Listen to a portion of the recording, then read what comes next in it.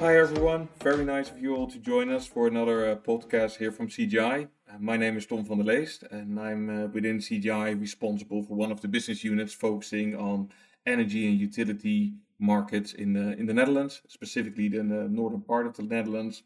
And with me here today is Martijn. Martijn and I have worked for many years on energy projects in the Netherlands, so I'm very happy to have you on board. So Martijn, how are you today? Yeah, very good. Thank you. I'm delighted that we can do this today. So let's get on with it. Awesome. Well, let's have a good chat about some cool new market developments that are heading our way. So, as mentioned before, we've worked quite closely on the Dutch energy market and specifically energy data management.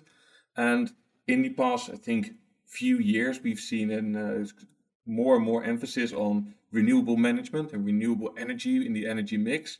I see it at clients in the northern part of the Netherlands, like the Dutch gas TSO. But I think with your client base, you also see loads of developments heading into that direction. What's your take on it? Yeah, thanks, Tom. First, I think I want to say it's really great that we can do this, and I'm really happy that also we can do it together because I think we worked 4 years or something together on this within the Dutch energy market. So it's good to now have a little bit of a look back and then look ahead of what is coming towards us around energy management. Well, if you look at what's happening now recently, and I think in the Dutch market, the situation is quite extreme. Last year we had a lot of energy suppliers that are failing because wholesale prices are going through the roof. We have gas prices that are soaring, so we are in a very, very challenging market at the moment. We see that we have a very nice ambition to be climate neutral by 2050. We want to reduce our emissions by 55% when we're in 2030, and that means that throughout all the sectors we see that we need to accelerate. So that's not only in the electricity or gas sector, but that's also in industry. That's also in the sectors where we in mobility. We see that we need to make a lot of steps to make sure that we introduce more and more renewables. But as a consequence, what you see is that it's more difficult to predict how we use our energy, how we consume, how we produce, what the future will bring will be a bit unclear. But at least there is a need to transport a lot of energy from there where you produce is to where we need to consume it. If we want to be more and more green, that's going to be a bigger and bigger challenge. Well, we obviously talked a lot about our time working together about how the energy market is becoming more and more unpredictable. And we've spoken a lot about how renewable energy is less predictable by nature and how that's emphasized by the way that we consume it, either through electric vehicles or through solar panels on a roof or anything in between. So we are now quite accustomed to wind energy and solar energy as being part of the electricity systems. What's your take on new renewable energy sources? So it could be very interesting to transform the excess of energy that you have in periods with a lot of wind or a lot of sun, so that you can use it at a later moment by transforming it into hydrogen. Because when you then use it, you only produce water and energy, so there is no CO2 that comes into the picture there. Well, it's quite an interesting thought that if you have a new commodity like hydrogen, that kind of brings a new dimension to the way energy management works, right? Because you have something you can now store the energy with, even though that in the past it should always be balanced consumption towards productions, and it's quite hard to store it. Obviously, hydrogen has been a kind of controversial topic over the last period, since its commercial use is not in a really mature stage. And I think we've discussed this before, that we see kind of a lot of potential for hydrogen in different sectors, but that potential differs both in maturity and the way it holds potential. We use already a lot of hydrogen in the industry, but that hydrogen is typically then it only exists very shortly. You produce it from natural gas, and then you use it for as a feedstock in chemical processes, and that's the bulk of the hydrogen that is used. It becomes more interesting when you look beyond this gray hydrogen, how it's called, and you look more sustainable forms. So producing hydrogen through electrolysis. With for example renewable energy, and then we call it green hydrogen. Well, the application of hydrogen, that kind of happens in different sectors at different moments in time, right? And if you look at the outlook, if we move forward to where we're going to use hydrogen first and what kind of waves, if you will we experience looking at that commodity? What's your take on that? When you look at hydrogen, it seems promising for a lot of different sectors. So if you look in the industrial sector where you use it as a feedstock, that's one of the first most convenient industries that you can move towards a more sustainable form of hydrogen. You can first interesting step what you can do is try to capture the carbon that the CO2 that is currently just being released in the air. So if you produce hydrogen from natural gas and you capture the CO2, then we call it blue hydrogen. It's in essence the hydrogen is of course the same, but you don't release the CO2 in the air. Or at least it's kind of what you see large companies like Tata Steel doing right now, right? Having the initiative to move towards more hydrogen in their production process rather than the conventional energy sources. For companies like Tata, if they need high temperatures in their production process to make steel, then typically what they use is they burn natural gas. Yeah. Burning natural gas releases, of course, CO2, and in essence, that's not what we want, at least in a couple of years. And happily, that's still far away, so we have time to make the necessary steps there. But if you don't burn natural gas, you still need to reach those high temperatures, and switching to electricity is not really a viable option. So hydrogen is actually one of the only, well, maybe the only alternative that you then have. So that's one step what they need to do there. That's an industrial wave that you see coming. So first wave would be everything where we already use hydrogen, moving from there to a first step to a blue form of hydrogen, or introducing green hydrogen there already as well. A second step is more in the mobility area, where of course people then first would think of hydrogen-powered, fuel cell-powered cars. If you look in the Netherlands or in Europe, battery electric is kind of winning that battle. But for long-haul heavy transport, or for aviation, or for shipping, or for rail, where you don't have the electricity-powered trains, there hydrogen is a very interesting alternative for the future. Well, it's funny that you refer back to these colors, because I keep getting that picture in my head of that commercial of the energy retailer offering green energy and the consumer actually smelling the gas socket or the electricity socket to understand whether the electricity he was getting was actually green or not, and how he could tell or could smell it. So if you look back at the different types of hydrogen that we use, and I heard you talking about blue, gray, green, what's the difference? What kind of types do we have, and how does that work? So then for gray hydrogen, that's the hydrogen that's currently mostly used. It's produced from natural gas. It releases the CO2 in the air. Yeah. And if you capture then the CO2, we call it blue hydrogen. The hydrogen is exactly the same, but you capture then the CO2. Okay. Green hydrogen is not made from natural gas. It's made through electrolysis. That's a difficult word. It means you use electricity through water, and then you split the water into H2 and O2, so in oxygen and hydrogen. If you do that with green energy, we call it green hydrogen that comes out.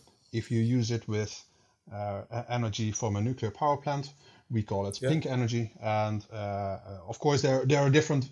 If you use it from gray energy, I think we call the hydrogen yellow, I believe.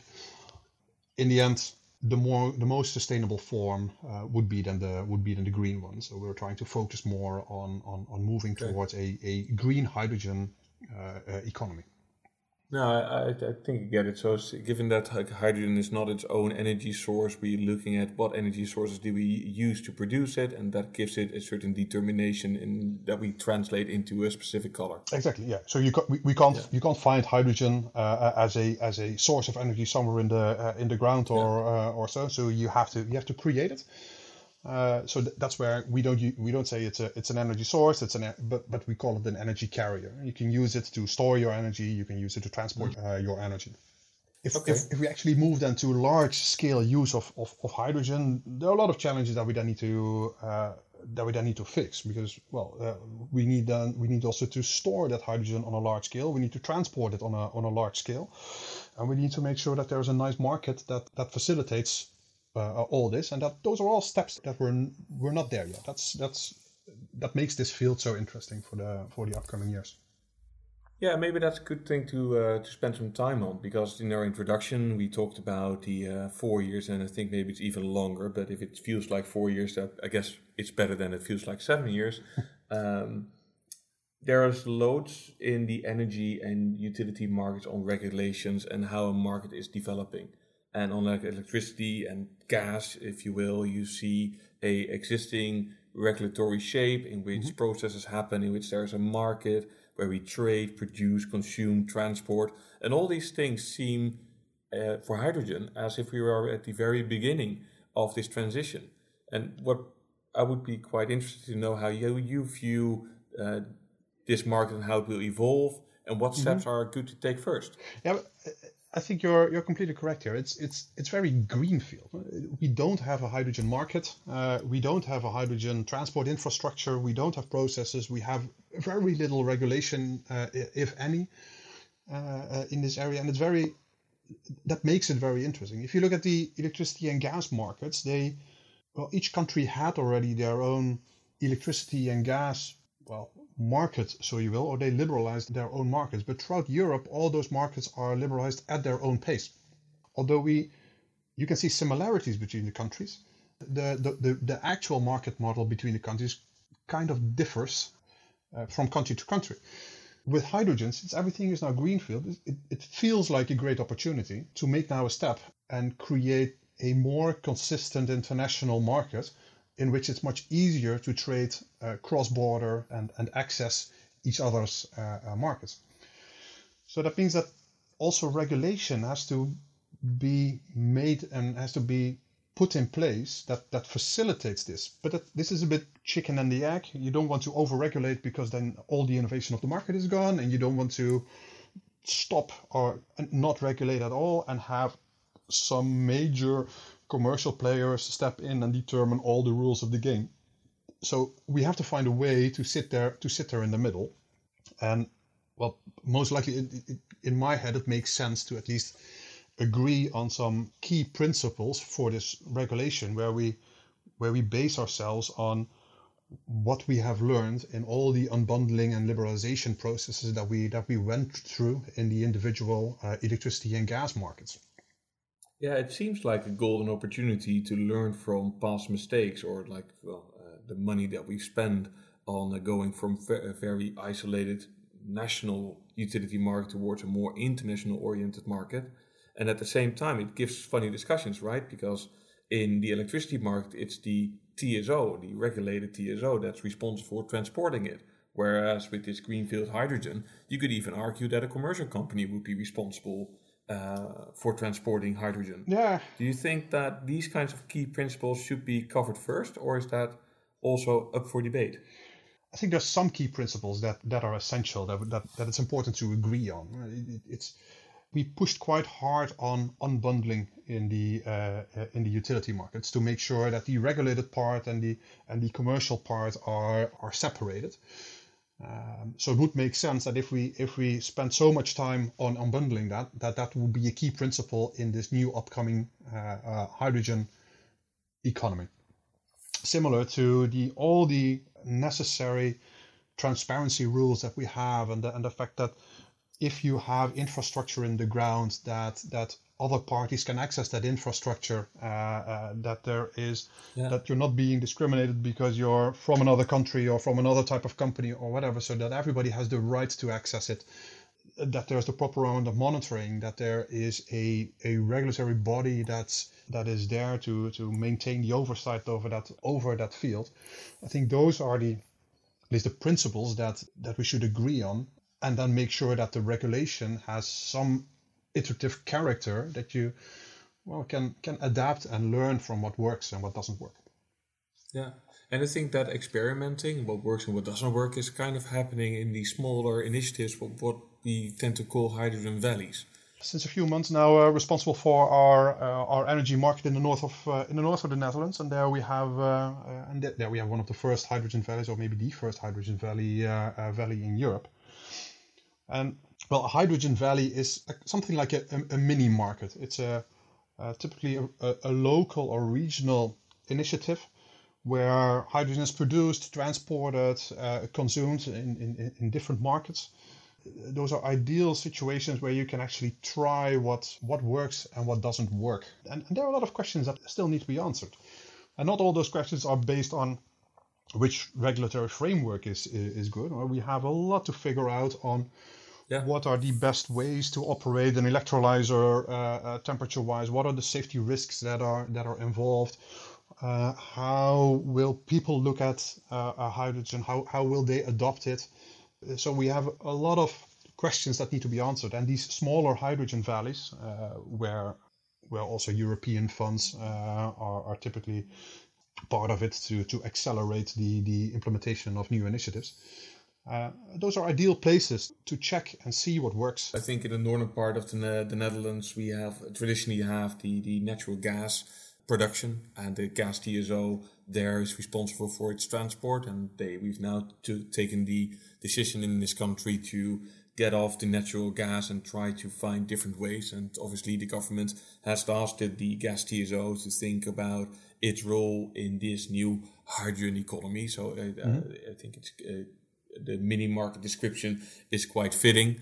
And I also recognize that view that you shared, that is focusing quite strongly on the asset side, making it work. How do we actually operate an electrolyzer? How do we get it into a bus? How do we monitor what happened with it? And at the same time, it doesn't feel that there's a lot of emphasis on the data side yet. If you look at that data side moving forward, what are some key topics you think that the focus should be on in these early days of this new market? There's a lot of money involved here. From private companies, but also from governmental bodies and from Europe, for example. So there's typically a big need for transparency and a lot of insight in this is what the position is. This is how much hydrogen is created. This is what we have been doing with it over time. So what we feel that it's important to have a detailed view, a steady view on this is what is going on in hydrogen. These are the assets. These are the parties that are involved, so that you can track and trace it over time. That you can provide all the reporting and dashboarding that you need to make to show what has been done with all the investments that are in there. But if you look further ahead, then we come back to that coupling with the electricity market. That coupling is essential. In the end, hydrogen is going to be produced from electricity, hopefully also from a lot of green electricity. That means that the market coupling between the future hydrogen market and the current electricity market is one of the big challenges that we see. So if you put yourself in a position that you would be an energy supplier in the future, with a lot of green renewable energy sources that you're using, and you are also active on the hydrogen market, you will find yourself in a position that you have a lot of difficult challenges and optimization questions that you will have to solve. Because, well, what will you do? Will you sell your energy on the day ahead market or on the flexibility market to do something with congestion? Will you transform it to hydrogen and sell it on the hydrogen market? Will you transform it to hydrogen and keep it for yourself so that and store it for yourself, so that at moments where there's a lot of electricity demand, that you can convert it back, or that you can convert it back on different places? Those challenges require a lot of data over the whole chain, and requires a lot of insight in what do you think will happen with the market. So predictability, combining that data, making sure that you can steer all your assets in the proper way, is something I'm really interested in, how this will evolve in the upcoming 5, 10, 15 years. Well, it's an interesting development. Also, if you look at the certificates of origin, right, the different colors and how you keep track of those. Well, how you keep track of how stuff works and how you validate things. I think in our joint experience in the Dutch market, we know how complex it can be if you do this in a central solution for all the market processes. Yeah, that's So thinking about that early on seems like a good thing to do. I think the certificates of origin is also very interesting. In the end, not all the hydrogen that we will use in Europe will be produced here. We will see a lot of import as well, and I think we see harbors also looking with a lot of interest in this. We see countries moving towards trying to become a net exporter of hydrogen. And somehow you need a way, if companies need to report on their own CO2 footprint, if they would use then hydrogen, you would need to know how is this hydrogen then produced. So also this whole certification of origin, making sure that from the moment that you create the hydrogen till the moment that you use the hydrogen, that you can track how that has been going and what the CO2 footprint has been, is one of the most important things to guarantee that we're on the right track, that we're on the right track for our 2050 goals. And that's interesting, right? That it's not a national thing; it's an international development. And I think that with existing energy markets, we have some international oversight, if you will, on making sure that we work on an equal footing over different countries, and we're correct in the things that we are reporting and producing and consuming.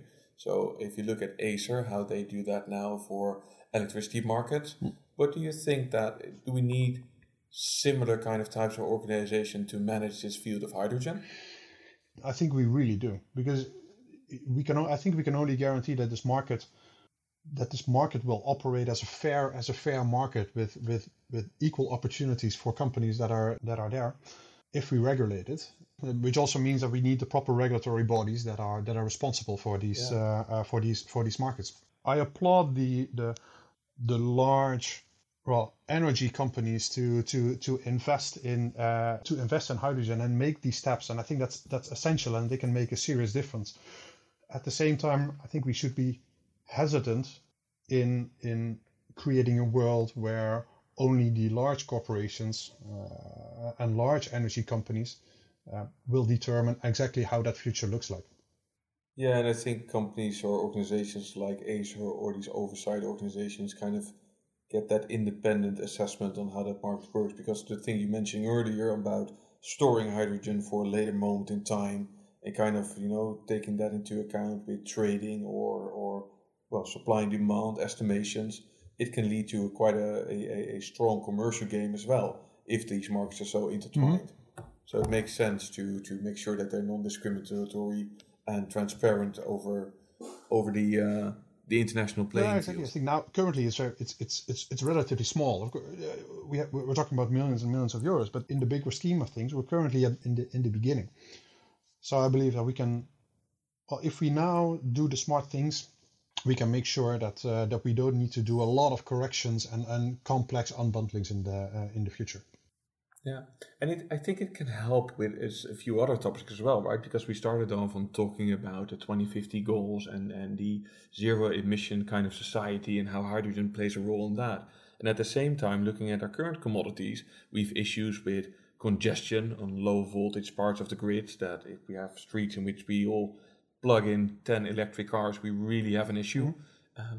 It speaks to the imagination on how hydrogen can play a role in things like flexibility in the market or storage and optimization challenges for producers. Yeah, exactly. And I think you can see different scenarios. And you can have on one hand, there's the scenario where we see people lowering their energy consumption, having a lot of local production and local storage of energy, maybe even local production of hydrogen, if that's if the business case is possible for that at some point in the future. And on the other hand, we see the very large scale offshore green energy production with maybe even offshore large scale electrolyzers, and then the need which also fuels and the need for a large transport system of that energy. And it is just, everything is possible, and probably the truth will be somewhere in the middle. But I think it's too early to now say that it will be either one or the other. Well, it sure seems like an exciting time to be in, especially if not only in the goal setting towards the zero emission society, but more so also in the field of energy data management and what you need to do as an organization to learn from past mistakes and do this well. So I think that as a wrap up, there are some key takeaways. If I understood you correctly, is that hydrogen in all its different colors seems quite promising for the future, where we should kind of focus on that green hydrogen and trying to get that economically viable. And at the same time, the future is still uncertain, so we need to work on multiple scenarios to see what fits. The large international kind of model in which we will have large volume production and transport towards far more the local decentralized production and usage of hydrogen, and the need to getting a regulative framework that will support this growth of this commodity.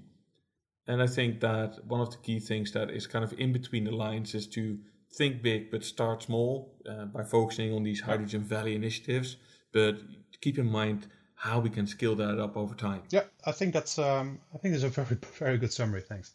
Thanks for joining us today, and thanks for those insights, Martijn. Thank you for inviting. Hopefully, after all these years in the Dutch energy market, we'll find some more years to work on the development of this exciting new commodity. I'm looking forward to it, Tom. Cheers. Bye. See ya.